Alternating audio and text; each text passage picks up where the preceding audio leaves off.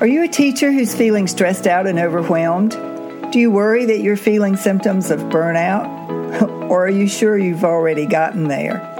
Have you started to dream of doing some other kind of job or perhaps pursuing a whole different career? But you don't know what else you're even qualified to do? You don't know how to start a job search? You just feel stuck? If that sounds like you, I promise you're not alone. My name is Kitty Boitnott. I'm a career transition and job search coach, and I specialize in helping burnout teachers just like you deal not only with the stress and overwhelm of your day-to-day job, but to consider what other careers might be out there waiting for you. Join me for Teachers in Transition. In some episodes, I'll be speaking to stress management techniques and how you can manage your stress on a day-to-day basis.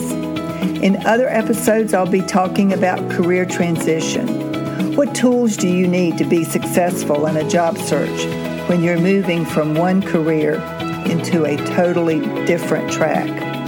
These are questions that you need answers to, and I can help you find those answers. My name is Kitty Boitnott. Welcome to Teachers in Transition. Welcome back. This is episode 50 of Teachers in Transition. My name is Kitty Boitnott, the owner of Teachers in Transition and Boitnott Coaching. If you've listened to me before, you know that each week I alternate topics between stress management and career transition, and this week's topic is stress management. And what occurs to me to talk about with regard to stress is what's going on in the world right now, and that we are all, I'm sure, very, very aware of what's going on in our health community as well as our economic community, and that is the impact of the coronavirus. So I want to offer the disclaimer, I am not a physician, I am not a medical expert in any way, shape, or form. I am a trained stress management coach, and I do have an understanding of the impact of stress on our overall health. In fact, what I tell my clients is that stress gone unmanaged will make you sick. It's not a matter of if, it's just a matter of when. Because when you experience a stressful event, what happens is your immune system becomes compromised. And that's part of the reason, if you've ever noticed that you experienced some stressful event, it does not matter whether it was a major event or a minor event, if it caused you stress, with almost like clockwork, within 7 to 10 days, you will come down with a cold, you might feel bad and come down with flu-like symptoms, you might even develop sinusitis or bronchitis, but like clockwork, you'll wind up with some kind of respiratory issue. It's part of being human. In my case, when I'm particularly stressed, I experience gastrointestinal issues.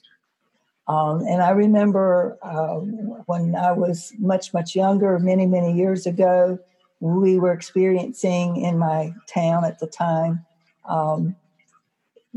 arson.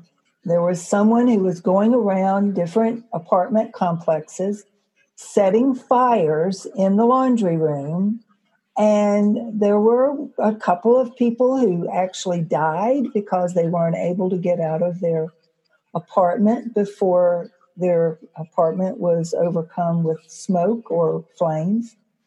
And we got word from the police community that our apartment complex was, based on the pattern that they had determined, might be one of the next apartment complexes to be targeted. And I remember going to my roommate's parents' home for dinner that night. We talked about it.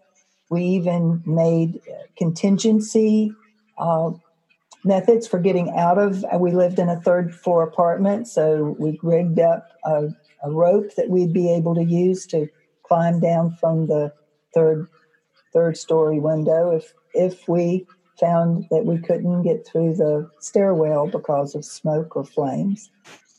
And I thought I was handling all of that just fine. And I came home after we had had dinner, and I got ready for bed, and I went to bed, and within an hour I was throwing up everything that I'd had for dinner. And I am certain that it was nerves, it was fear, it was, concern about what if we were the next apartment building to be targeted. The good news on that story is that the person who was starting the fires was arrested before he ever got to our apartment complex.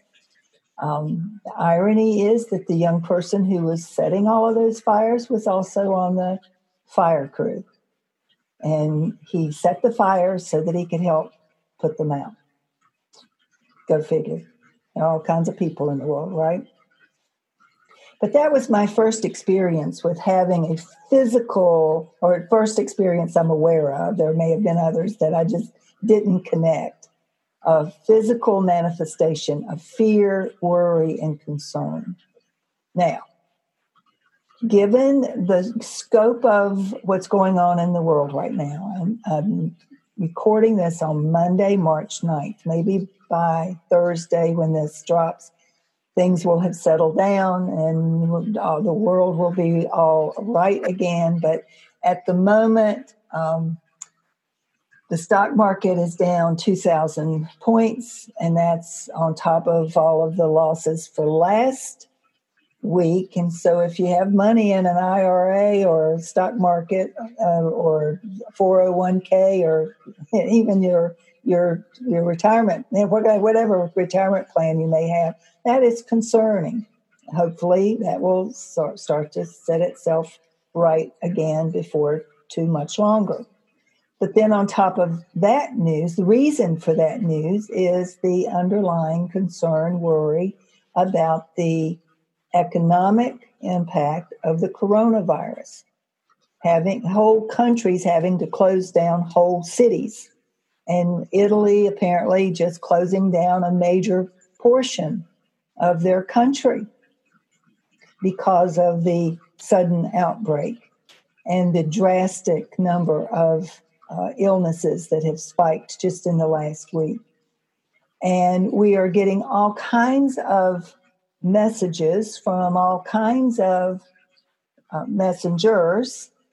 And what I would like to suggest today is that the information you pay attention to be information that comes from medical experts, not pundits on the news, not people who are trying to downplay, anything more than you want to listen to somebody who's trying to scare the bejesus out of you. You want to get the facts. You want to be armed with facts that are based on evidence. And then you want to do what you can, what's within the realm of your possibility and your responsibility. Do what you can to take care of yourself and your loved ones. Now, I was at a Toastmasters meeting this weekend where we were fist bumping instead of shaking hands. And shaking hands has always been the way we passed off the stage for one another. Now we're bumping fists or bowing or elbow punching, whatever, in order to avoid unnecessarily exposing one another to germs that may or may not be on our hands. This is the time of year when a lot of people have allergies, they're blowing their noses, they're sneezing, they're coughing. Has nothing to do with coronavirus, but they're still conscious of the germs that they may be spreading. And there is the possibility that there might be somebody in the group who had a relative who just got back from an Italian vacation, and maybe they picked up the virus there, or they were in China on business and unwittingly brought back the virus. So the point I'm trying to make is one of my friends who made the comment, it wasn't so much that she was worried about picking up the virus for herself. She has a 91-year-old mother who is living with her. She doesn't want to be taking the virus home with her to possibly pass to her elderly mother. for people who have parents in nursing homes. I know my mom is no longer living, but there was a time when she was in a nursing facility because she was recovering from a long illness. And had this kind of virus hit her nursing home, like it has in the nursing home in Washington State, it would be terribly concerning for me and my siblings. So the point I'm trying to make is that during this high stress time, we're all at high alert because we're worried as a community, as a global community, about how to keep ourselves and our loved ones safe from this particular threat.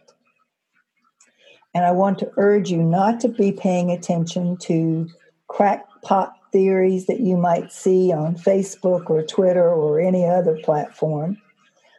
I want you not to be paying attention to the people who are, for political reasons, trying to downplay the threat that may be facing us all. I want you to listen to the medical experts, the people who have been trained in this area, who can give you good, solid advice on how to keep yourself safe. And then I want you, and those around you safe as well. And then I want you to consider what you can do individually that can help to minimize the potential for carrying or spreading illness amongst your friends, colleagues, and loved ones. So I have heard from medical experts that if you are feeling ill, you should contact your doctor. Don't go to work, just to be on the safe side, at least until you can, in fact, get tested, which may or may not be anytime soon based on information that I'm hearing. So monitor how you feel. And certainly if you're running a temperature for whatever reason, you need to stay home from work if you can. I know, having said that, some people don't get paid if they don't go to work, and that's tough too. We need to look at how that works for an occasion like this when it's in everyone's best interest for you to stay home.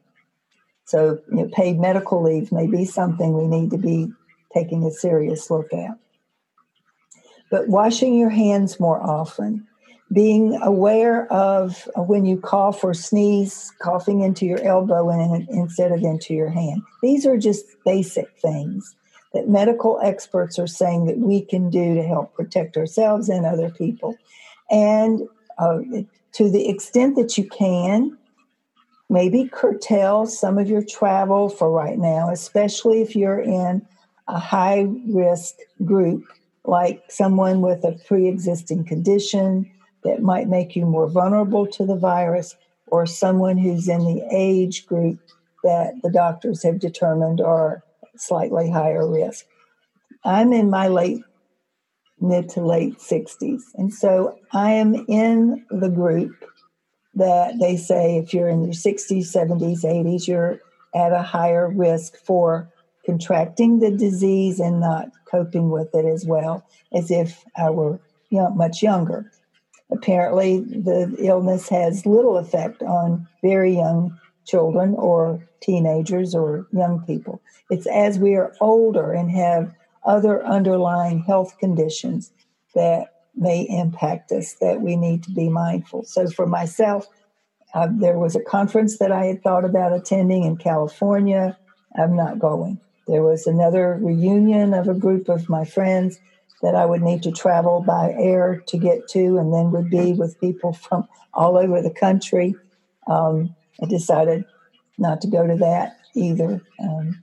And there's another conference coming up in May that I haven't registered for yet, and I think I'm going to wait and see how things have panned out by later in March or early April before I make a decision about whether to go to that conference or not. Conferences are being canceled for the very reason that they don't want to bring together large groups of people where you might be in close quarters and in danger of unintentionally spreading germs that may contain the coronavirus.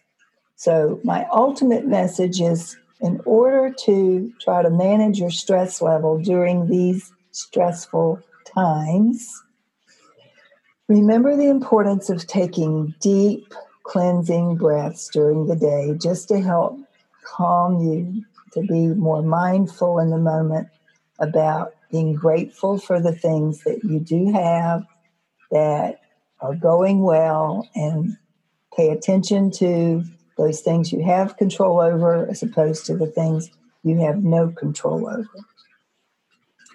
And be sure that you continue to get the sleep that you need so that you can be well, get the nutrition that you need from good whole foods, whole grains, whole fresh vegetables. Get some exercise so that you are in better shape than you might be if you're not getting at least 30 minutes of rigorous exercise, even if it's just walking around the neighborhood or taking the dog for a brisk walk. Drinking the water that you need, being sure that you drink certain teas that are strong in antioxidants that might be able to help to build your immune system. Because here's the thing, your immune system will be depressed if you succumb to stress. So be careful about succumbing to the stress. Be armed with facts, not fear. And follow the directions of the experts who know what they're talking about and can give you good guidance as to how to navigate through these particular turbulent weeks and months ahead of us. That's it for today. I hope that will have helped some if you're feeling stressed about the coronavirus or the stock market or anything else that may be going on in your life. Practice good self-care strategies. Remember, there are some things we can control and other things we have to let other people control. You can only do what you can do to protect yourself and your family. So do that. Until next time, that's it for today. So there you have it, an episode of Teachers in Transition. I hope you enjoyed the information, and I hope you'll plan to come back. Please subscribe to Teachers in Transition so that you can be alerted of future episodes. And let me know if you have any questions or topics that you would like me to specifically cover in a future episode. I'm more than happy to help with individual questions as well, so email me at kittyboitnott@boitnottcoaching.com. If you are interested in finding a new career or just enjoying your life more, this is the place to start. I'm Kitty Boitnott, and this is Teachers in Transition.